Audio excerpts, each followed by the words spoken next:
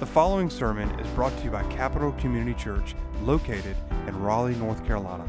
Capital Community Church is a people awakened to a holy God. If you are searching for a new church home, or from out of town looking for a church to worship with, or simply seeking for answers, please join us for worship at 10:45 a.m. every Sunday morning and 6 o'clock p.m. for our evening service. If you have any questions, please email us at info@capitalcommunitychurch.com. We pray this sermon will help you grow deeper in your walk with Jesus Christ. Well, good morning. It's good to be back with you. Like Jim said earlier this morning here on Palm Sunday, the day that Jesus inaugurated Holy Week. And as my grandma used to say to me when I was little, an event, a week that changed the world. A week that changed the world. And indeed it did. It is Palm Sunday, and it's the day that, as we know in the gospel account, that Jesus rode into Jerusalem and began everything that changed our viewpoint of salvation and how we came to saving faith. You know, when you read through the gospel account, you can read back and starting in Luke chapter 19 where we are, you can see that the first half of the week started off in celebration. But within just a few days, everything began to turn. And just like a news cycle that's out there, within 48 to 72 hours, it turned to a grim reality to which right in the middle of the Holy Week, towards the tail end of it as it moved and progressed, really became to a truth that we have to come and reckon with. Because what happened, as we know in the gospel account, Jesus was tried, he was mocked, and he was crucified. He was tried and he was mocked and he was crucified. And this morning what we are going to look at is probably one of the most challenging sections of Scripture, the crucifixion. And the reason why it's challenging is because, quite honestly, it's just not easy to read. Because we are seeing an innocent man, and not only just an innocent man, the Lord Jesus Christ himself being brought before a throng of people and to be crucified on our behalf because of our sin. And the reality is, when we come to the crucifixion, the reason why it's hard is because, number one, it's true. It's true. It's a historical event that took place. There is so much historical evidence out there to point to the cross. And then, number two, because it's true, then that forces every man and woman to reckon with what the cross means. Since it's true, that means there has to be a reason and a meaning behind it. And the reason why it's hard for us to come to the grips is because it forces us to reckon with our sin, our penalty with sin. That's what it forces you, it's what it forces me to do. Because trust me, no one in Jesus' time, or even when crucifixion was invented by the Persians, no one got up one sunny day and said, hey, who wants to get crucified? You didn't see this in the local schoolyard and people coming together and wanting to do this as an act. No, this was a criminal's death. And as we will see in just a few moments, it was a death that is dehumanizing and painful beyond we can even think and imagine. But what we see in this account is what we also realize is that there's a response given. And as we are going to walk through the story of the crucifixion, what you have to come to grip with is what is your response when you hear the story of the cross. We're going to walk through this account together.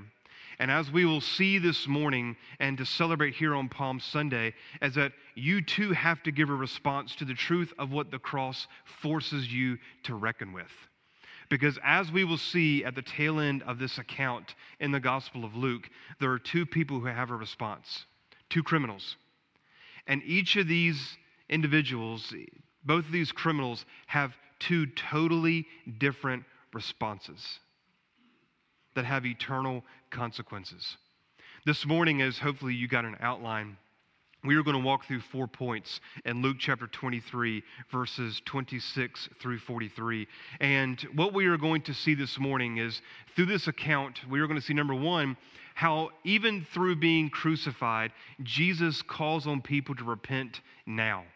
Believe in the Lord Jesus now.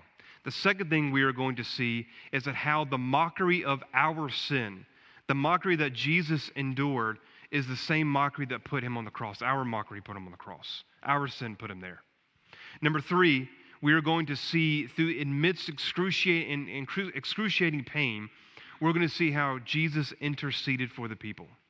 And then number four, and here's where we're getting to, there's a response.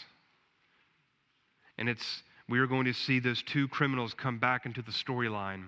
And we are going to see how Jesus, even in the midst of this crucifixion, does not stop to save sinners.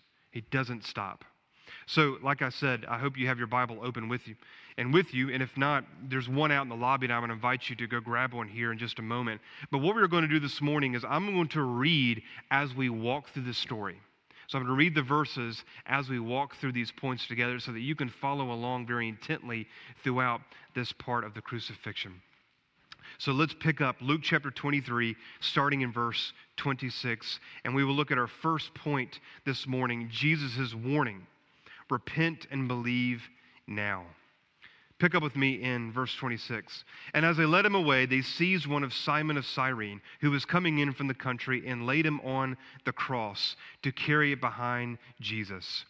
And there followed with him a great multitude of people and of women who were mourning and lamenting for him. But turning to them, Jesus said, Daughters of Jerusalem, do not weep for me, but weep for yourselves and for your children. For behold, the days are coming when they will say, Blessed are the barren and the wombs that never bore, and the breasts that never nursed. Then they will begin to say to the mountains, Fall on us, and to the hills, cover us.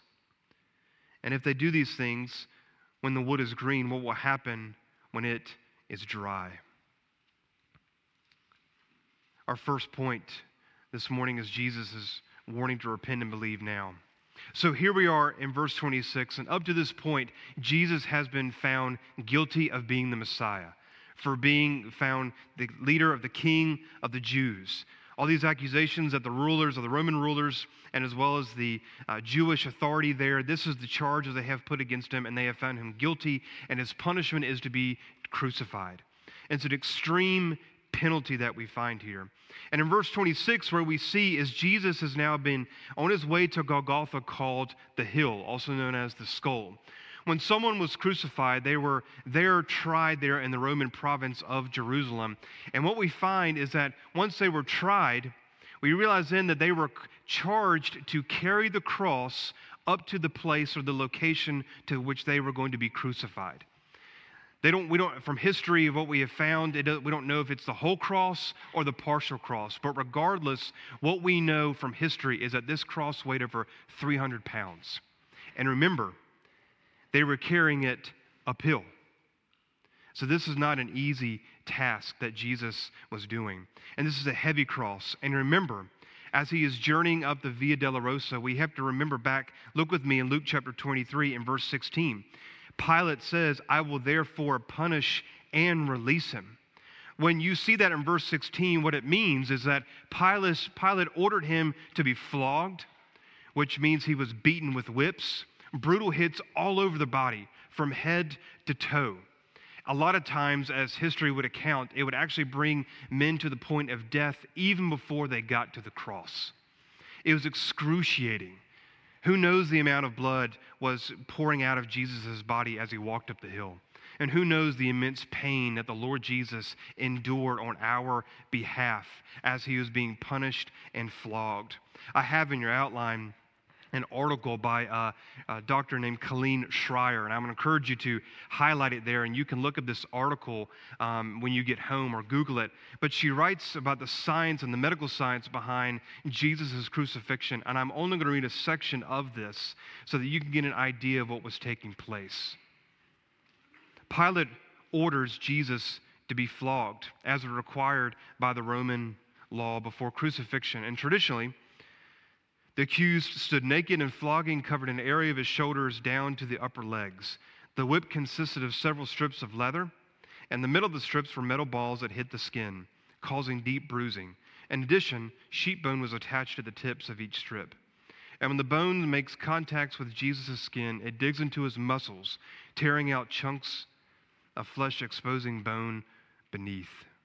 You can read the rest there, but it is not easy to read through. But this is what he endured when you look at that verse there in verse 16. Immense pain, immense agony there on the cross. And here in verse 26, through blood being spilled, through pain throughout his body, there we are introduced to a man of Simon of Cyrene. What we know is that he is a Jew from Libya. That's where the Cyrenians were located. And he was commanded by the Roman authorities to pick up the cross and carry it to its destination. But this is what we need to understand, and this will give us a greater context of understanding why Jesus says, repent and believe now. Because there's a lot of people out there that say because Simon was carrying this cross, because of this act of mercy, that's what saved him.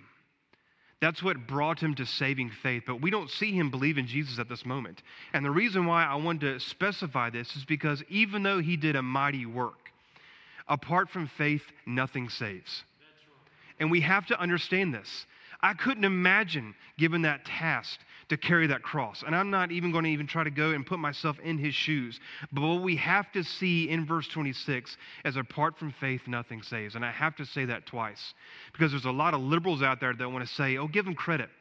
Look what he did. In fact, we could all say that. Look at my own good deeds. Look what I've done on this earth, that I could even try to save myself. But here we need to specify this because this helps us understand this proverbial riddle that Jesus then looks to the daughters and the women and the mourners there, starting in verse 27. And it's an interesting proverb that he says, but what Jesus is getting to is that a judgment and destruction is coming. And it's coming within their lifetime, within 40 to 50 years, with the destruction of Jerusalem in 70 A.D. And this is going to come by the Roman army under Emperor Titus. And what we see as we break down this proverb is that, look what he says first. Daughters of Jerusalem, in verse 28, do not weep for me, but weep for yourselves and for your children. And in verse 29, he talks about it's better that you didn't even have children for this day of judgment and destruction that is coming. How opposite can you get? The Old Testament, as we know, says that when you have children, it is a blessing from God. When you don't have children, there's a curse. There's something going on in your life. And here the Lord Jesus, God incarnate, says it's better for you not to have children on that day. Now, a lot of you know in this room that I have 3 girls, and I couldn't imagine someone telling me it's better for your kids not to be here. Which as a parent, and even if you're not a parent, a grandparent, aunt, uncle, for you to hear those words means it's going to get pretty bad. This is not just a mere covering your child's eyes if you see something pop up on the news or a sporting event, something that's maybe crazy to even look at. No, this is not. It's the absence of the children. That's what Jesus is saying is better than their actually being there. It's crazy to even think about that. Destruction is going to come onto Jerusalem that day, and it's going to be so great that children shouldn't even be alive or even there. And then he goes on a little bit further into this illustration of wood, green wood, versus dry wood. Now, a lot of you have a fireplace at your house like I do, and every fall when you call to have firewood delivered, what do you ask for? Dry wood, because it's quick, burns quick, and it burns hot. But what Jesus is saying with this green and dry wood is what he's getting to in this intriguing proverbial riddle here, is that saying that God, he did not even spare his own son, which means he's not going to even spare Jerusalem because of their disobedience and sin. And he's going to unleash his righteous wrath upon them, which means they are the dry wood. But Jesus is the green wood. And if you know anything about green wood, it doesn't burn. It just smolders there in your fireplace. But he's mourning as he sees these mourners there and they're lamenting for him. What Jesus, you can feel in verses 27 through 30, this sense of urgency in his message. And he, in fact, has said this from all along in his earthly ministry, warning them of their sin and disobedience of not having faith that he is the true Messiah. Turn over in your Bible just a couple of pages to Luke chapter 19, just for a moment. Luke chapter 19. And look with me in verse 41. This is right as he enters into Jerusalem there in the triumphal entry. And look at this weeping that Jesus has for Jerusalem. And again, remember the context of this destruction that's coming. There in AD 70 that we just read. He says he drew near and he saw the city, verse 41, Luke chapter 19. Saying, what have you? Even you knowing on this day the things that make for peace, but now they are hidden from your eyes. For the days will come upon you when your enemies will surround up a barricade around you and surround you and hem you in on every side and tear you down to the ground, you and your children within you. They will not leave one stone upon another in you because you did not know the time of your visitation. You can turn back over to Luke 23. So he even talks about this in his weeping. And in fact, even the Old Testament prophesies or foretold about this and gave people a warning even in the Old Testament. There in your outline, you see Isaiah chapter 2, verse 19. The people shall enter caves and the rocks have holes before the terror of the Lord, from the splendor of his majesty when he rises to terrify the earth. We see even in Ezekiel chapter 20, again, the illustration there of fire and wood being burned. Behold, I will kindle a fire in you, and it shall devour every green tree in you and every dry tree. A blazing flame shall not be quenched, and pale faces from south to north shall be scorched by it. Judgment is coming. Judgment is coming. And Jesus is urging here, even in the midst pain, excruciating pain, to take heed to my word and repent now and come to faith. There's no U-turn. You can't say, well, listen, I'm going to head out of town for a little while. I'm going to try to divert this destruction. No, it's coming. Even when this ultimate day of atonement that is here with the crucifixion, when God's wrath is satisfied on the cross, Jesus is saying, watch out, take heed to my words and as well as to my actions, which naturally leads us here to our second point, to see why Jesus has this urgent message to repent and believe now. It's because of sin. Our second point in your outline, the mockery of our sin put Jesus on the cross. The mockery of our sin put Jesus on the cross. As you continue to read here in Luke chapter 23, I'm going to pick up in verse 32. Listen what it is described. 2 others who were criminals were led away to be put to death with him. And when they came to the place that is called the Skull, they were crucified him and the criminals, one on his right and one on his left. And Jesus said, Father, forgive them, for they know not what they do. And they cast lots with his garments. And the people stood by watching, but the rulers scoffed at him, saying, he saved others, let him save himself. If he is the Christ of God, his chosen one. The soldiers also mocked him, coming up and offering him sour wine, and saying, if you are the king of the Jews, save yourself. And there was also an inscription over him, over top of his head on the cross, that said, this is the King of the Jews. And one of the criminals who were hanged railed at him, saying, are you not the Christ? Save yourself and us. The mockery continues. The humiliation continues. And we can see there in verse 34 that there was a dividing of his garments. If you will, turn over in your Bible to Psalm 22. Psalm 22. And this is prophesied even in the Old Testament of the suffering that Jesus is going to endure on our behalf. Look in Psalm 22, starting in verse 18. They divide my garments among them, and for my clothing they cast lots. You can even see, take your eyes just a few verses above that, in verse 7 in Psalm 22. All who see me mock me. They make their mouths at me, and they wag their heads. The reason why, you can turn back to Luke 23, the reason why I give you that is because even the Old Testament foretold of the coming Messiah, and you need to understand that. Yes, this is a historical event, but we need to see that even the Old Testament knew there is going to be one final sacrifice that is coming, and it's coming through the death of God's Son, Jesus. I want you to know that and note that as well. But the mockery continues. And it's interesting, as we just read, that the words that these Roman soldiers and Jewish leaders use are the exact same things that Jesus came and did. You notice that? He did bring salvation. He is the Christ. He is the Messiah. He is the King. In fact, he even says over 4 times, they say, save yourself. Save 4 times. But they're crossing over themselves, aren't they? They're not like 2 ships passing in the night. Their words have 2 different opposite meanings. They don't understand the significance of what is taking place by Jesus there being hanging on the cross and the mocking that is taking place. But what they are doing through their mocking is they are affirming Luke's Christological focus that he has been repeating throughout the gospel account. Luke is confirming over and over again that the idea that Jesus is the Christ, that he is the Messiah, and through these words of mockery, they are confirming that.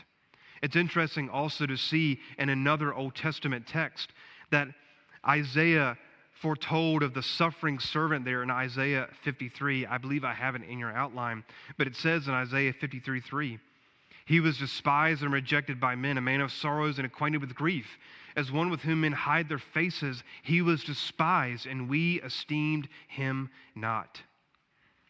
Because of our sin, we too are guilty like the Roman soldiers and the Jewish leaders. We are guilty of sinning against a holy God. It's easy for us to stand back and not want to associate with these mockers, isn't it? To take a little bit of a viewpoint of judgment and say, man, why would you do that? How could you do such a thing? It's easy for us to go there. In fact, actually a couple of weeks ago, I was talking with my oldest daughter, Eleanor, and we were talking about Jesus being mocked and tried and crucified. And she's 7 years old, and we were talking about what mocking means, and even we were going back to Mark chapter 15 when soldiers were spitting on him. And for a 7-year-old little girl, she got it. She couldn't believe that Jesus was being spit on and mocked like this. She even said to me, well, Dad, I don't like how they're calling him names. She understood it. And I could tell even on the countenance of that little face of hers that she was sad and troubled. And then as we were continuing to talk about it, she even said, and I agreed with her, how could you do this to Jesus? He's so good and loving. She is exactly right. But you know what the hard part of that conversation was? Is when I had to turn it as her father and helped her realize, darling, he's there because of us. The mocking that you see and that we're reading about is our mockery. And that's hard. And it always is hard. Because what it does, like I said in my introduction, it forces you to reckon with your sin. You know, I love to share the gospel with others when the Lord gives me the chance. And lately it seems to me that I've had a 0-0 effect. And no one wants to even get close with me when I'm sharing the gospel for some reason. I know it's not because of my good looks, because look at this. But it's funny, when you get to the sin part, people don't want to hear it. In fact, I was sharing the gospel the other day with a man at a restaurant, and as soon as I got to the part where Jesus died on the cross for our sin, he literally took a stage left, walked right away from me. Why? Because of sin. People don't want to hear this message. People don't want to hear this. And especially when we see this mocking going on, it's hard to even hear these words that were being said to Jesus, because, ladies and gentlemen, the fact is we too were casting those same words. We too were mocking. We can't sit there in a position of judgment because we too were right there along. Which then leads us to our third point. So we've seen now Jesus is calling for this sense of urgency to repent now. Why? Because of sin. And then we get to the part of what the cross is doing for us. We see the intercession of the Good Shepherd. He intercedes for us on our behalf. Look with me in verse 33 and verse 34. When they came to the place that is called the Skull, they crucified him. And the criminals, one on his right and one on his left. That means he's there. He's on top of the hill. And then in verse 34, and Jesus said, Father, forgive them, for they know not what they do.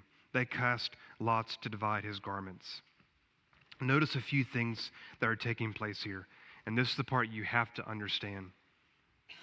Even during this agonizing time, he's interceding on the behalf of the people there that are crucifying, and as well as on your behalf and on my behalf.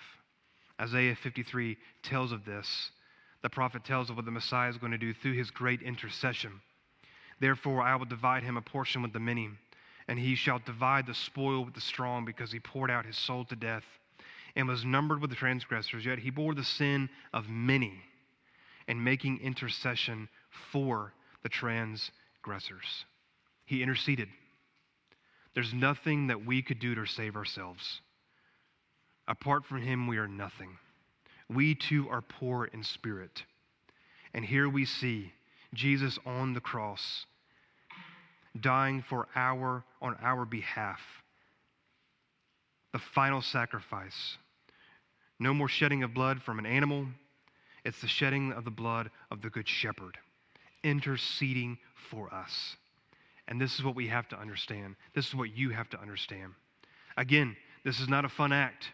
This is not a playground ritual. This is what Jesus came to do. And there he is doing it perfectly.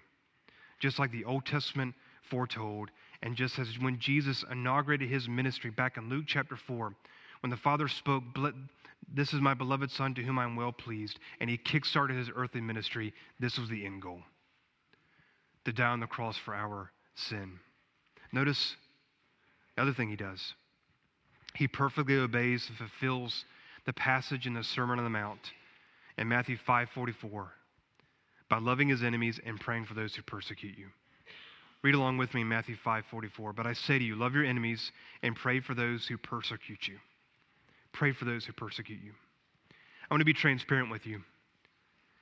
When I was studying for this text, I had to start and stop because this isn't easy to read. I really did. I had to start and stop. And when I came to verses 33 and 34, you got to think about it. Even on the cross with his hands nailed to his side and in his feet, and from head to toe, as we read in that scientific account, there with probably you could see his insides. Yet he prays. He prays. Let that sink in for a moment. The Lord Jesus prays. And it's not a flippant prayer. He's asking for forgiveness. He's asking for forgiveness. And look what he says in that idea of they. Who is the they? What is he praying for? He's asking the Father to forgive them. The Greek word there is aphame, which means to send forth a way, to pardon, to forgive a debt. And the they there are, I believe, the Romans and the Jews to be forgiven because they genuinely didn't understand the acts, that they were crucifying the Messiah. Today, someone can be charged in the court of law with negligence or gross negligence. And I'm not an attorney, but the term there means a failure to behave with a level of care that someone of ordinary prudence would have exercised under the same circumstances. Let me put it in a redneck version for you, like for myself. It means you should have done what you're supposed to do. That's what it means. You knew what you were supposed to do, yet you failed to do it. That's what it means. And even in the Old Testament, there were degrees of punishment when a sin was committed, even when there was ignorance on the behalf of somebody. It's like very similar, like you see in your outline, the sin of omission and commission. Commission, you know what you're doing. Omission, you should know what you're doing, according to the Word of God. Even Paul talks about this in Romans chapter 7. You don't have to flip there, but I'll turn there.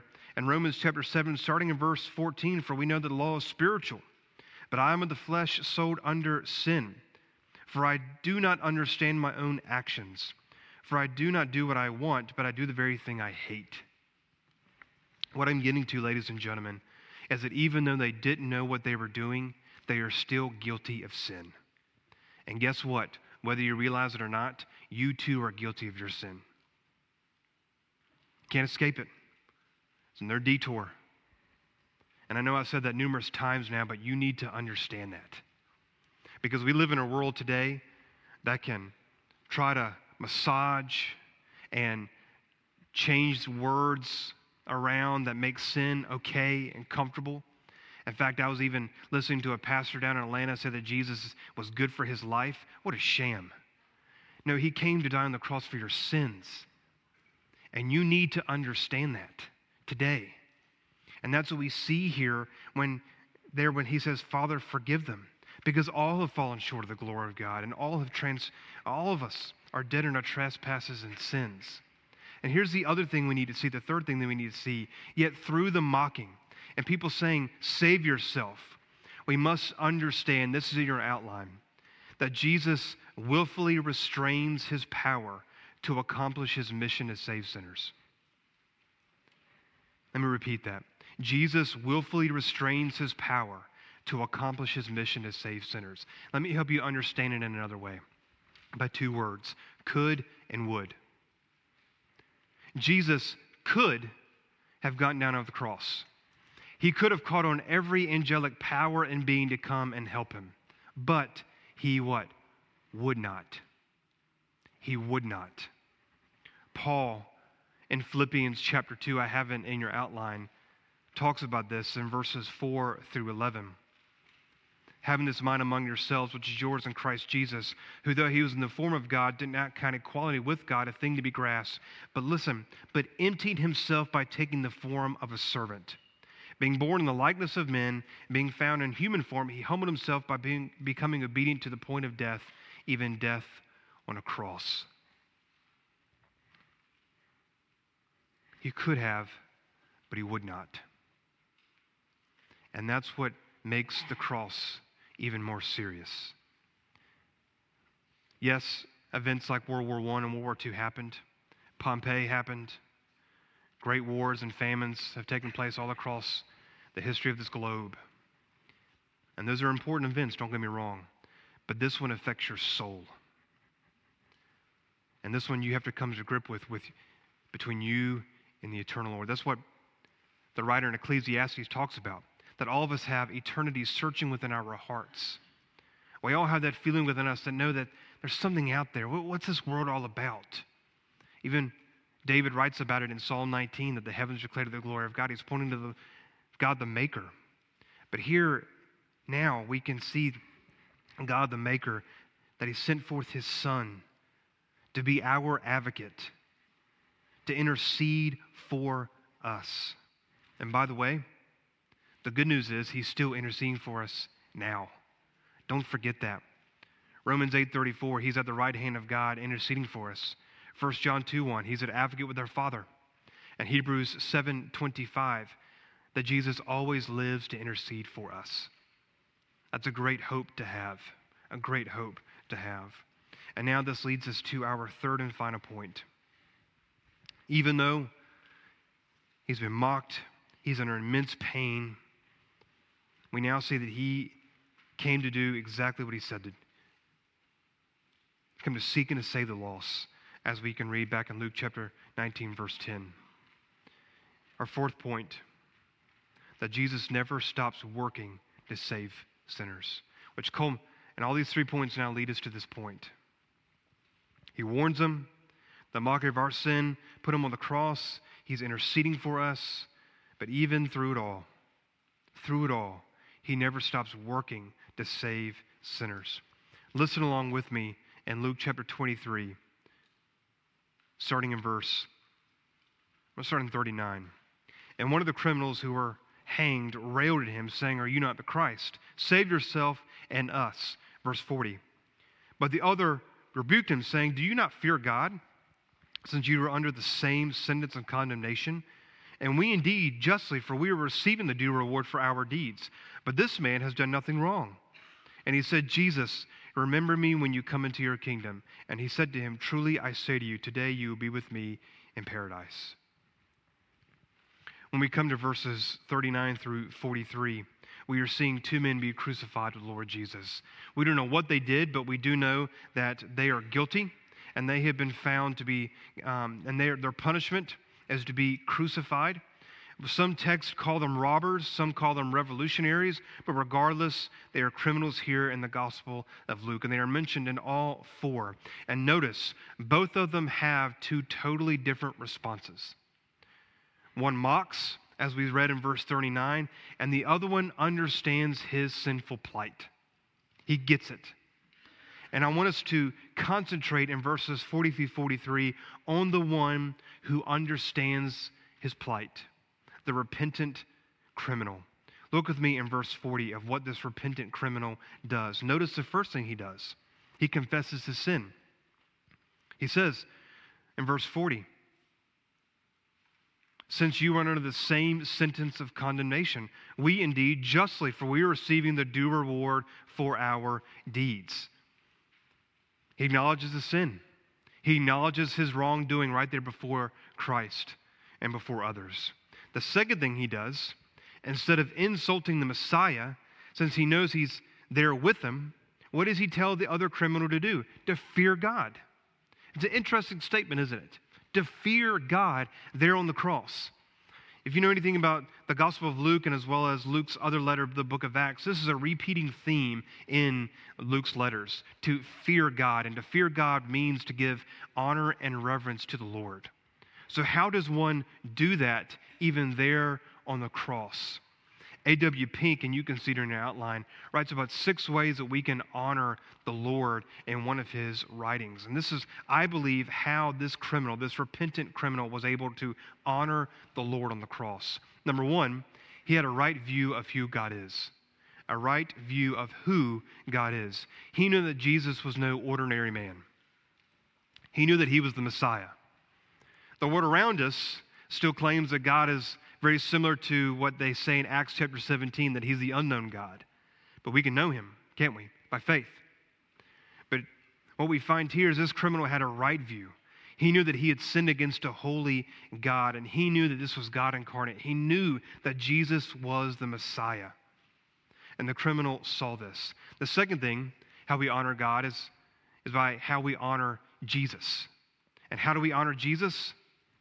We honor Christ, as Pink says, by resting on his finished work. By resting on his finished work. The criminal did this. And he knew that Jesus was the anointed one, and we can see that he did. Number 3, his word. Honor him by his word.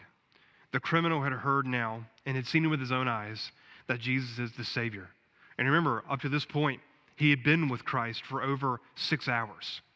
So I think they had a good working relationship, so to speak.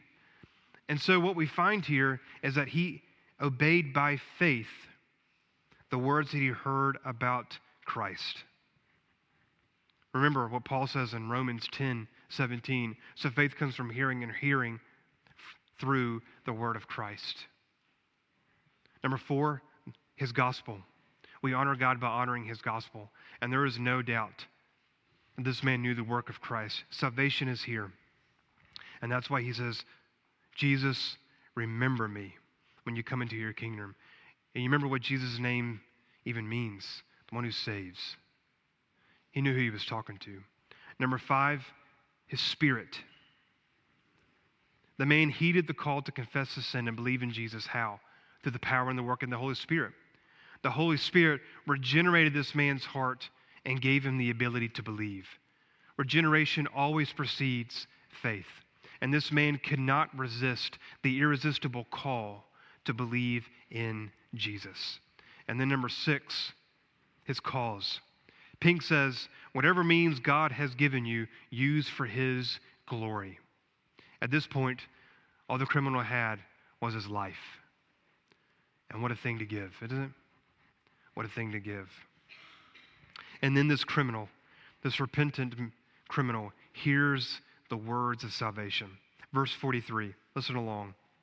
And he said, truly I say to you, today you will be with me in paradise. What a word of assurance. What a message of hope. There on the cross, excruciating pain, Jesus utters these words, and this man hears them. What a message of hope. One commentator, Robert Stein, said the criminal was able to be saved precisely because Jesus did not save himself. Let me read that again. The criminal was able to be saved precisely because Jesus did not save himself. There's never a spare moment in Jesus' ministry, is there? Even on the cross, he is still working to save sinners. And here he is, doing exactly what he came to do. Though this criminal may be a drudge of society, God saves him. And ladies and gentlemen, Doesn't matter who you are, whether you're a tax collector, a parent, grandparent, neighbor, whoever you are, Jesus came down on the cross for your sin, for my sin. Because at the end of the day, we are all helpless. We are all poor in spirit. And we all, just like this criminal, all have to call out to Christ for salvation. So what do we do from here? What's the big picture? You can see it in your outline. Number one, if you're a Christian, if you are a Christian, and this is a big if, let the crucifixion set in as a daily reminder. Let it sit in as a daily reminder. Remember 1 Corinthians chapter 6, verse 20, that you were bought with a price, so glorify God in your body. Never forget that. Live your light in light of the gospel. Honor the Lord with everything that you have, because you only have one life. You only have one shot. So live with the reminder of the crucifixion and let it set in daily. Number two, repent of your sin. If you are not a believer, if you don't know this Jesus I'm talking about and you want to know, come to Christ today. I beg you. Don't wait another minute. Don't pass it off. This is not something that you ever want to put on the back burner. Come to Christ today. If you have that feeling within your heart right now and you want to know more about the Savior, call on Christ. Do not harden your heart. I beg you with everything that in my being. Come to Christ today. Repent of your sin. Confess your sin before the Lord and receive him as Lord and Savior today. You have questions about what this Jesus means, of what Jesus means and what this crucifixion means even more? I'll be down front at the end of the service. Come see me. Talk to somebody here at Capitol who's a member maybe and just ask them about what's this gospel mean? Give me more details about what Kenny's talking about. The second thing we need to understand is this, with repenting of your sin. You never stop repenting. This is not a one and done. In the Christian life, you're going to be repenting for the rest of your life, by the way. At least I am, and I know you are too. Never stop repenting. Never think that it's something I just did once. Because when you come to the grips with the crucifixion, if you're like me, and I don't say this in a pious way or to boast myself, there were times when I was going through this text and all I could do was get on my knees and confess. The third thing is this. If you are a Christian, and if you're struggling with something in your life, a sin that you can't unshake, and you feel your conscience wearing on you, maybe it's pride, maybe it's anger, anxiety, jealousy, lust of the flesh, coveting, whatever it has been, confess it now. Don't wait. Don't live your life with this sin hanging like a chain around your neck. Confess your sin now and live in light of the gospel. I grew up with an older man that whenever you would ask him to share his his testimony, when he would talk about Christ, he would immediately start crying. And he always would say these words, I have been forgiven for so much. That's all he could say before he would gain his composure back. And if you're a believer, I pray that's the same heartfelt response that you have. And then number three, tell others about Christ. Tell others about Christ. It's a command. And tell others about this good news. May we be like the woman at the well in John 4:29. Come and see a man that told me everything I ever did. Can this be the Christ? So in closing, we have to come to grips with what happens in verse 46. And Jesus, calling out with a loud voice, said, Father, into your hands I commit my spirit. And having said this, he breathed his last. Jesus died. He died. There are 7 sayings of Jesus on the cross, and all 4 Gospels spread them out. But this indeed was his last. And it's amazing. Even through immense pain, he still is able to breathe this one last time and say these words, Father, into your hands I commit my spirit. And it's done. It's all done. Jesus was in complete control the entire time. And in verse 48, the people had the right response. They went away beating their breasts. R.C. Sproul says they went away trembling. I think they did. But ladies and gentlemen, I can't not beg to repeat this message. When you come to the cross, you have to have a response. And that's what it forces you to reckon with. Your sin and the eternal consequences that are behind it. And listen, if you don't know Christ, come to him today. But if you do know Christ, my prayer is that you're going to live in light of the gospel every single day. And you're going to make your life count. But listen, don't wait. Don't wait to get right. Don't wait to come to faith later. Well, so listen, I'll come back next week. It's Easter Sunday. It'd be more special. No. Come to faith today. But also, remember this. The great hope behind verse 46 is chapter 24. He's alive. He's alive. And my prayer for you is that you too will sing, like the great hymn reminds us, that Jesus paid it all, and all to him I owe. Sin had left a crimson stain, but he washed it white as snow. That's my prayer for you, and that you will live in light of this eternal truth. Let's pray. Father, the cross forces us to reckon with our sin. And Lord Jesus, I pray for anyone in this room who doesn't know you as Lord and Savior. Lord, help them come. I pray that you work in their heart for them to come to faith in you today. Come to Christ today. But Lord, as Christians, this truth is a daily reminder. As Paul even says that I die daily. And Lord, I pray that for my brothers and sisters in this room. So Lord, let the crucifixion be our fight song. Let it be, Lord, our daily reminder of the work that you did on our behalf. And to know that you interceded for us and that we no longer stand condemned, but we are justified, all because of Christ. So, Father, we pray all these things in Jesus' name. Amen. Thanks for listening. For more sermons, information, and events, check out our website at capitalcommunitychurch.com.